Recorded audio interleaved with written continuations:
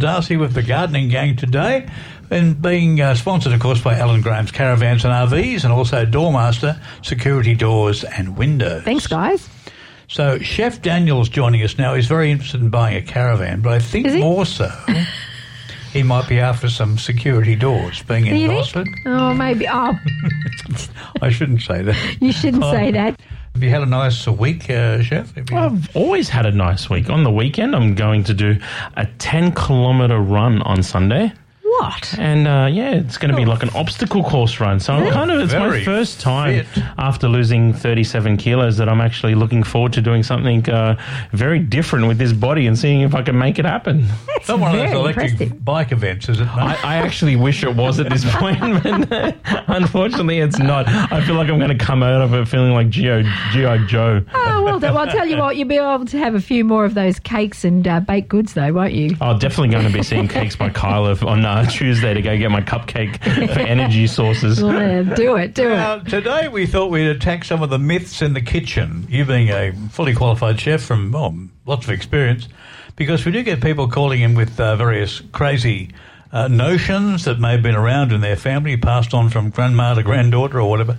And we thought we'd touch on some of those myths today and see if you can explain if they're really mythical or they're just a crock. Well, I can't wait, because this is kind of making your day-to-day a little bit more easier as well. Once you bust the myths, you go, am I supposed to do this? Am I not supposed to do this? And if we can try and nail it, it might make your cooking experience a lot more enjoyable. Yeah, it will. I've got a list there, Pete. Cheryl, you've gone on about onions before. Yeah, it's a bit of I don't quite believe it, but I've heard it a lot. And it's that if you cut an onion to use and you say you've got half an onion left, you should never put it in the fridge, because it can actually draw bacteria to it and make you sick. That's actually somewhat true.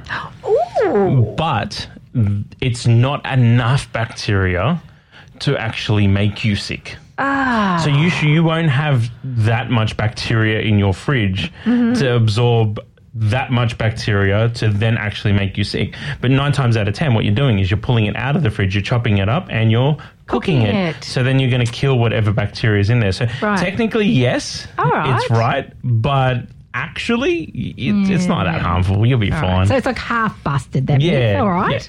Yeah. Okay. I accept that. So nothing great to worry about there. Here's one that my mother indicated to me many, many years ago when she was cooking for the family. And she said, Pete, always choose the older eggs first, because they're the better ones for a boiled egg.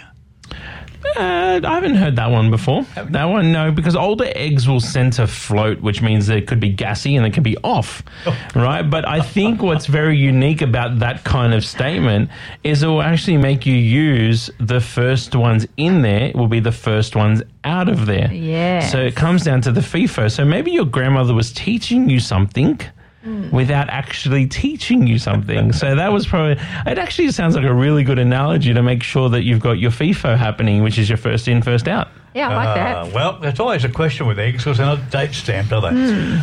Sure, what about that story about the bubbles in the pancake? Oh, yes. Now, I learnt this when I was living in America, and I've had people argue with me about this, that when you're cooking pancakes, you must wait until you got lots of bubbles coming to the surface before you flip them. Right. So if you're using like shaker pancake, the pre-done ones. All right. Yes, definitely, because they've got the right amount of bicarb in there and self-raising flours and cooking agents, which will kind of indicate to you that it's right.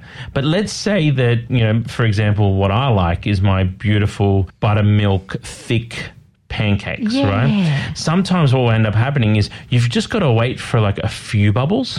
Okay. And the bubbles will make it airy, which will make it fluffy. So that's why we want to try and wait for those bubbles to come through. It's kind of like, when you have eggs over easy. Yes. You kind of wait until it's 3/4 done and then you flip it. That's kind of the way I like to make sure my pancakes are. Wait until there's a few bubbles, wait until it's a little bit fluffy, and then flip them over and just finish them off. Otherwise, it's not nice and fluffy. Exactly. Cool. You actually see it. It's really cool. If you make it yourself, flip them, and then you'll see it just puff up beautifully. Yeah, you do. There we go.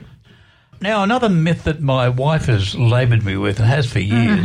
Well, we've got to go very delicate here. Well, only in as much as she has this view that if I put a nice sharp knife in the dishwasher, the energy and the soap and all those will dull the the sharpness of the knife. Very correct. Oh, so really? this is actually a true thing. Wait. And what happens is you're actually heating the knife up for a constant heat, therefore breaking down the molecules of the strains of the metal inside the knife, making the knife blade very delicate. Only boiling water. Oh, no, it's boiling water over a period of time. It's not just boiling water. And then what happens is the actual blade becomes very weak, therefore you can't sharpen it and keep it sharp for longer. So don't ever put your knife in the dishwasher. Wash it by hand, dry it by hand, put it away by hand. One for the bride. One for the bride. That's She's it. a winner. Yeah, she's What got else it. here? So I thought That's true. today, seeing that we're pumping him about the myths in cooking, he might like to ask a myth about broadcasting. Oh. What's something that you have thought about in, say, radio broadcasting that is a myth? Give us a question on that one. One of the things that I've always been fascinated about with radio is how does it get from here to every car radio and home radio all around the Central Coast? Like, it comes from this studio and then just gets like a telephone all the way to everywhere and every single radio. Well, mate, how does that work? No, it's magic. We're using things called Uber Airwaves. Uber Airways, Uber owns everything. We could tell you, but you would never be allowed to leave here. Exactly right. So the Uber transmitter sends out the signals on these Uber airwaves. That's how it works. That's how it works, just satellites and airwaves. That's it. That's it. That's Easy as pie. fantastic. You can do it on your pocket radio if you want it. And more recently, of course, radio broadcasting has taken on a further strength because we can transmit the audio very effectively and very cheaply over the internet as well. Yeah, And Is Wi-Fi that from what there. digital radio is all about? Yeah. It's one of the digital outputs. Exactly wow. right. Yeah. So on any of those applications, you can get the old Coast FM or any other number of thousands of stations from anywhere in the world. So I could listen to Coast FM live, or I could listen Anywhere in the world. Anywhere in the digitally, world. or if I'm on holidays. Exactly. Fantastic. Exactly. Okay. Thank you, Chef. Always good talking to you, mate. Catch you next week. Absolute pleasure. Can't wait. Have a great week in the restaurant game. Thank you. That's Chef Daniel from Baker Street Restaurant in Gosford.